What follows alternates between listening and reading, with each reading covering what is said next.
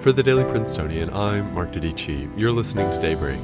Today, we look at two key questions of students in quarantine. First, what's happening next semester? And second, how do I find love in the time of COVID-19? It's Sunday, November 22nd. Before we get into the main topics today, some exciting news at the Prince. Yesterday, members of the staff elected Emma Treadway, class of 22, editor-in-chief of the 145th Managing Board. Treadway has served the Prince as an associate opinion editor for the past year. The 145th board starts in January and will last for the calendar year. Classes are all but over for Princeton students this fall, and but for roughly 300 students given special permission, no one has been on campus. That hasn't been the case everywhere else in the college world. Even within the Ivy League, there have been some bold reopening plans. And looking forward to the spring, after students have dealt with isolation and worse this fall, many universities are going for a bolder approach. Princeton hasn't announced its plans yet. It will in the first week of December, but Daybreak's Jack Anderson sat down with Prince reporter Caitlin McNally to discuss reopening around the Ivy League and what we can expect in that rapidly approaching decision. So with the first semester coming to a close, I think everyone in the Princeton community is looking to the second semester and wondering what classes will look like and specifically who will be allowed on campus. So Caitlin, what do we know so far about what second semester might look like? As of right now, we really don't know anything about Princeton's plans. They simply said that they're going to let us know the first week of December. We have known, I think, from Dean Dolan that they did say originally that seniors were going to be the priority, but they didn't say who the second priority was. But they said that earlier in the year. And other than that, we really just know that they are working on plans for hybrid classes as well as plans for online classes, and I think they've released some information about how they were planning on or researching into testing, but they really have not disclosed whether or not they will let us back on campus. So obviously at Princeton there's been very few students, but what does the first semester look like on other college campuses? So there's obviously a lot of other schools that have fully opened up or have allowed a lot of students back, like Cornell, for example, allowed every class to come back. So every year has some students back, and I'm sure there are some students that chose to stay home, but they welcomed as many as they could back to campus, and they've operated very well. Their risk has been fairly low, and I think a lot of the other colleges have handled it really well because of their testing. So in comparison to Princeton, I know Princeton's testing scores have been low on campus as well, considering how few students are there. I think a lot of the numbers on campuses that do have a large number of students have controlled it fairly well, especially like the Ivy Leagues. And so with the Ivy League, have any of the other 7 schools announced what their plans are for the second semester?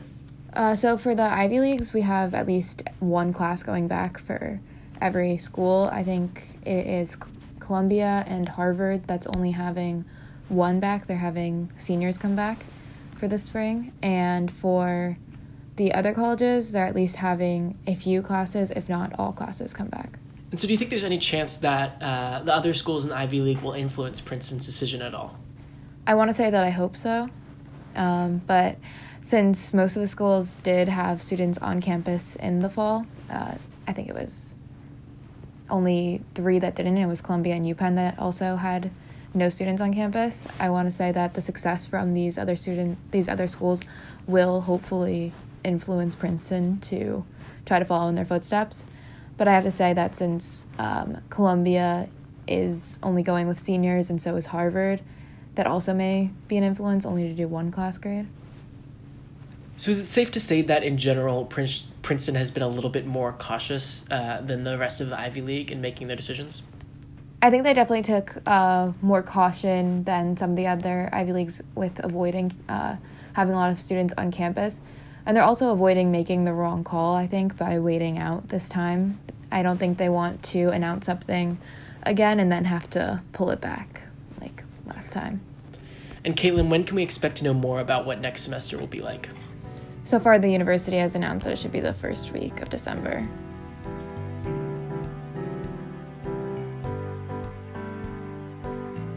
So, Princeton students have been physically dispersed this semester, and I'm sure I don't need to say it, but losing the campus community has not been easy. Amid a flurry of efforts to replicate some sort of closeness amid the distance, one particular project has grown in popularity, an app called Tiger Crush. It's a website developed by 3 students where any Princeton student can log on and add any other as a crush. If you and another person have a crush on each other, it's a match. You get an email informing you both and you can take it from there. But if someone has a crush on you and you don't feel the same, they show up as a secret admirer, a nameless number, unheard and unknown.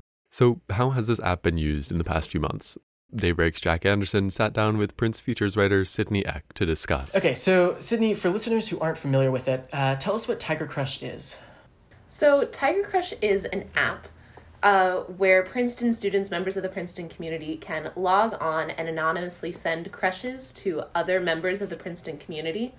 And if 2 people both send an anonymous crush to one another, they match. And then their identities are revealed. So it's a totally risk-free way to see if someone you likes you. And this is not the first time there's been something like this on Princeton's campus, is that correct? That's correct. So Josh Weinstein, who was a member of the graduating class of 2009, developed Good Crush, or Crush Finder, which was the original version of this app, and he released it on Valentine's Day in 2007. And the current developers took that as a point of inspiration and brought it to the virtual semester that we're in right now. And so, do we have any way of knowing just how popular the Tiger Crush app is right now? There are some stats on how popular the Tiger Crush app is. I don't have them in front of me, but it's got a fairly heavy user base. Without any sort of major event. The original app that was released in 2007 was released around Valentine's Day, with about 30% of the student population getting on there within about 24 hours. Without a central event like that, the amount of traffic that Tiger Crush has seen has been really, really exciting and promising. Given that there's no sort of central event, why do you think that it's gained so much popularity right now? Honestly, in a virtual semester, people are lonely. People are looking for connection. They're hoping to reach out and find something that's meaningful to them in a time that can be so isolating. And so I think that's a large part of it. And another part of it is people are always on their computers, always on their phones in this digital age. And so it makes it very accessible. And so one final question. In your article, you touched on some of the concerns about privacy with the app. Can you tell us a little bit about those? Yeah, so something that the developers have brought up is that anytime you engage with something in the digital world, your data is accessible to the developers because it's needed to go about programming. And so they're having concerns because your crushes, that's something that's so intimate and so personal. And so the developers have moved testing for the site into a QA environment, which should increase anonymity. And they've also vowed that they will never look at who your crushes are. But people are still concerned because it is something that's very personal to them. That's all for Daybreak this weekend. Today's episode was written still under the 144th Managing Board of the Prince. Our theme was composed and performed by Ed Horn, class of 22. For the Daily Princetonian, I'm Mark Dedici. Have a wonderful Sunday.